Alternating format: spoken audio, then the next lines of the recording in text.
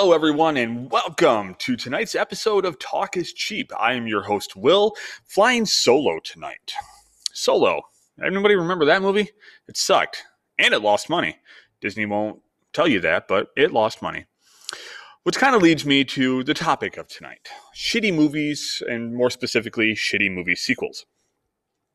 When we think about successful movies, there's always that dread that anything with any amount of success or popularity will inevitably spawn a sequel.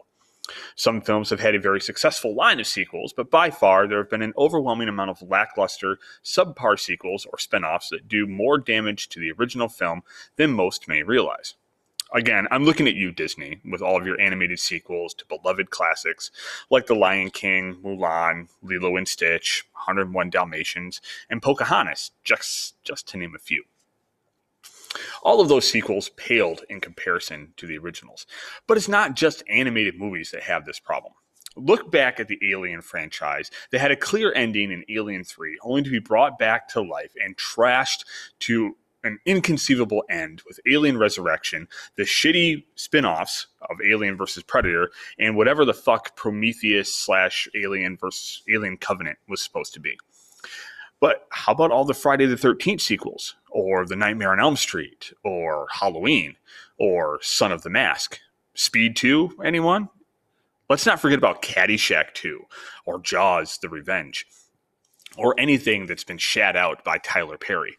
Dude, we get it. You like dressing in drag, but you're not fucking funny, and you will never be Eddie Murphy. Hollywood has no idea how to leave a successful property alone. This notion of taking something that people liked and beating every last dollar out of the franchise is not a good business model. Sure, it will work short term, which is the only way Hollywood can think, but the true test of a franchise is its longevity and effect on pop culture. Running something into the ground for diminishing returns hurts both the franchise, anyone associated with it, and the film that started it. How is it so hard for them to understand this is beyond me. But can a sequel be done well? Well, of course. Obviously. There are many sequels out there that do well, if not better, than the original. Captain America: Winter Soldier, The Dark Knight, How to Train Your Dragon 2, Hellboy 2, The Golden Army, Spider-Man 2, The Godfather Part 2, The Good, the Bad, and the Ugly, Terminator 2, Aliens, Star Trek 2, Wrath of Khan, and that little-known movie franchise, Star Wars: The Empire Strikes Back. What I'm getting at here is that it can and has been done well, without risking franchise fatigue, which is what keeps movies like Fast 5, any of the Harry Potter sequels, The Bourne Ultimatum, Toy Story 3, anything James Bond, and even Logan, which, by the way, is hands down the best superhero movie ever. Fight me. Even something like Lord of the Rings is exempt from this concept, but not the Hobbit movies. Lord of the Rings is exempt because it isn't a true trilogy. It is one story that takes 3 films to tell. One could argue that Harry Potter is the same way, but she did not go into that writing 7 books. She went into that writing 1 book, got famous, and then decided, hey, I can make a franchise out of this. I mentioned franchise fatigue, and that's something I feel needs to be elaborated on. A prime example of this phenomenon is Disney Star Wars. If you haven't noticed a trend yet, fuck Disney, but that's a story for another time.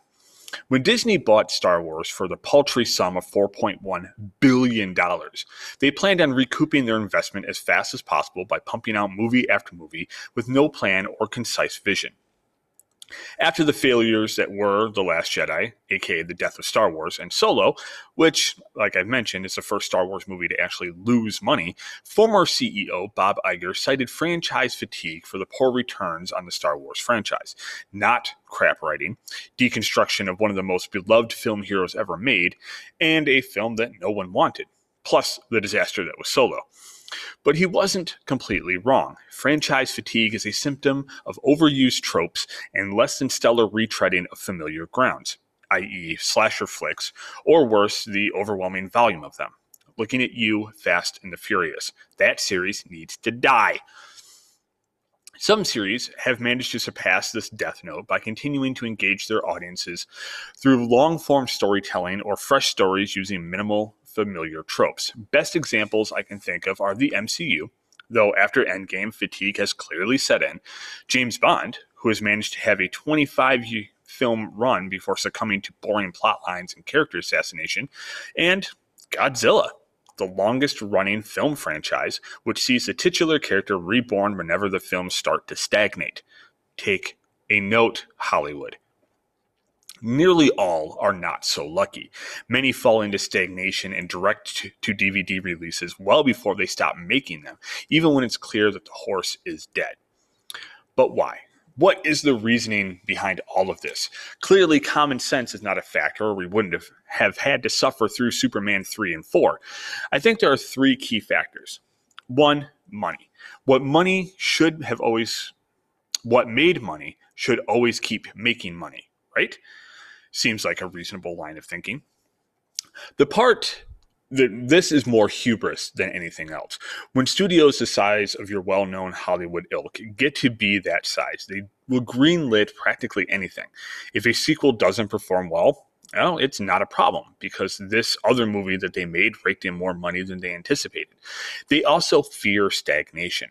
Intellectual property deals always have a time frame, and the one I know the best is Spider-Man. Marvel optioned Spider-Man to Sony so that Sony could make movies off the character and Marvel would get a cut. As long as the money was flowing, Sony wasn't at risk of letting the IP go dormant and having it revert back to Marvel. This is why the original trilogy was followed by a reboot. Sony had to keep making Spidey media or lose the license. Even if the reboots did horribly, they were still honoring the deal they had made.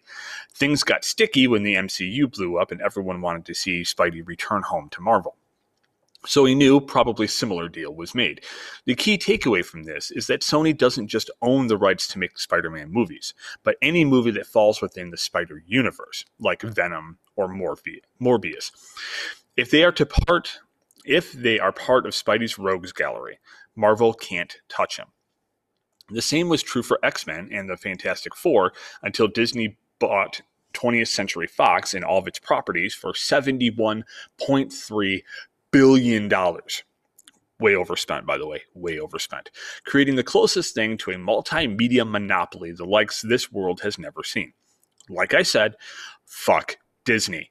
History aside, as long as studios are making money overall, a few failures can slide through to keep the license active and in the greedy hands of the studios. The second factor is the lack of creativity. It's far easier to work with an established franchise or universe than it is to create a new one. Most Hollywood writers are probably capable of creating new franchises, but again, it's the studios that get in the way. New is always a risk.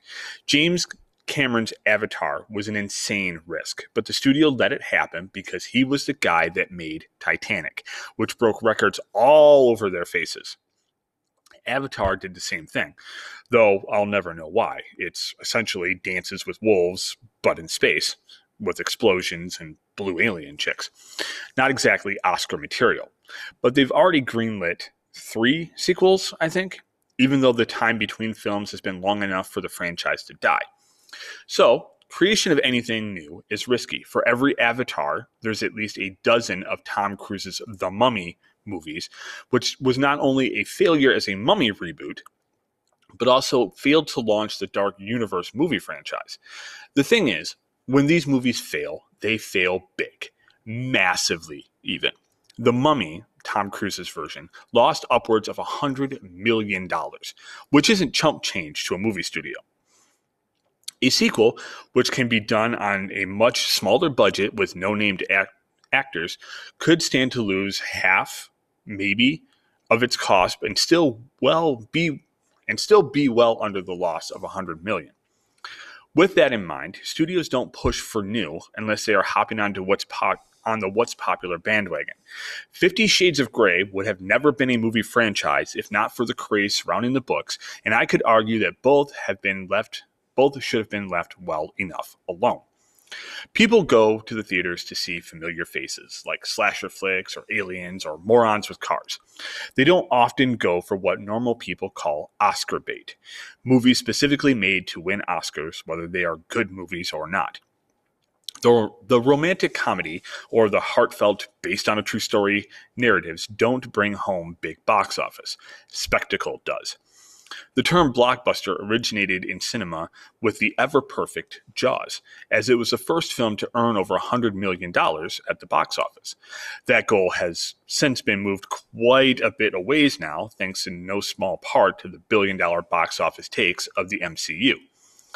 The last part I want to mention is sequel baiting. Again, thanks in no small part to the end credit scenes of the MCU, many movies with hopes of a sequel will either leave their ending vague and unfinished as to prompt calls for a sequel, or outright hint in an extra scene that there is more to the story than the one film contains. This trend needs to die. First, you are depending on your story being good enough to warrant a sequel, or that you are going to make enough to deserve a sequel. And lastly, that people give a shit enough to want a sequel. Like Home Alone, a movie that had a complete, heartwarming tale about family that in no way needed a sequel, or 3, or 5, or a shitty reboot by Disney. Fuck Disney. First Blood, Basic Instinct, Dirty Dancing, Taken, the list goes on and on. It's the curse of success. Hollywood can't stop trying to recreate it. We are creatures of habit and familiarity. We will return to what we know and what we've enjoyed in the past. Hollywood counts on that. They count on diminishing returns on familiar properties because they potentially make a little bit of money, maybe not record-breaking, but enough to fund experimental projects.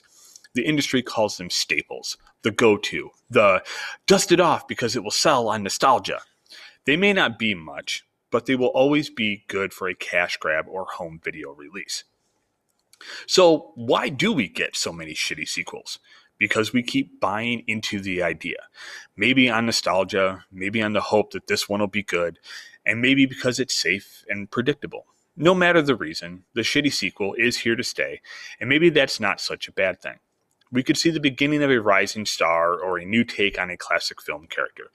Maybe the next Steven Spielberg is behind the camera just trying to get his big break. We all want Hollywood to do better, to deliver quality stories that we can latch onto and talk about for years to come. And sometimes that happens. But when those sleepy Sundays roll around and you just want something you can turn your brain off to and watch, why not choose a shitty sequel? It may just reinvigorate your love for the originals. Who the fuck am I kidding? All shitty sequels are goddamn shitty. It's in the fucking description, for fuck's sake. Hollywood, hey, are you listening? Do better. And stop with the piss. People in super suits. It's been done well past death. And no more shit. Superheroes in trouble. Move the fuck on already. On a special note, I would like to thank Neon and Geeky Sparkles of Clownfish TV, the YouTube channel, for those phrases. They're excellent. So there it is, folks. There is shitty movie sequels, why we have them, where they came from, and how they're not going to go away anytime soon. What I can say is that most people can easily spot a shitty sequel when they see one. Sharknado, easy to find that movie was going to spawn some shitty sequels. Anything put on the Sci-Fi Channel, back when the Sci-Fi Channel was Sci-Fi and not Sci-Fi, shitty movies. Shitty movies are everywhere. What we love to see, what I personally love to see, is big budget, quote unquote, blockbuster movies turn out to be shitty sequels.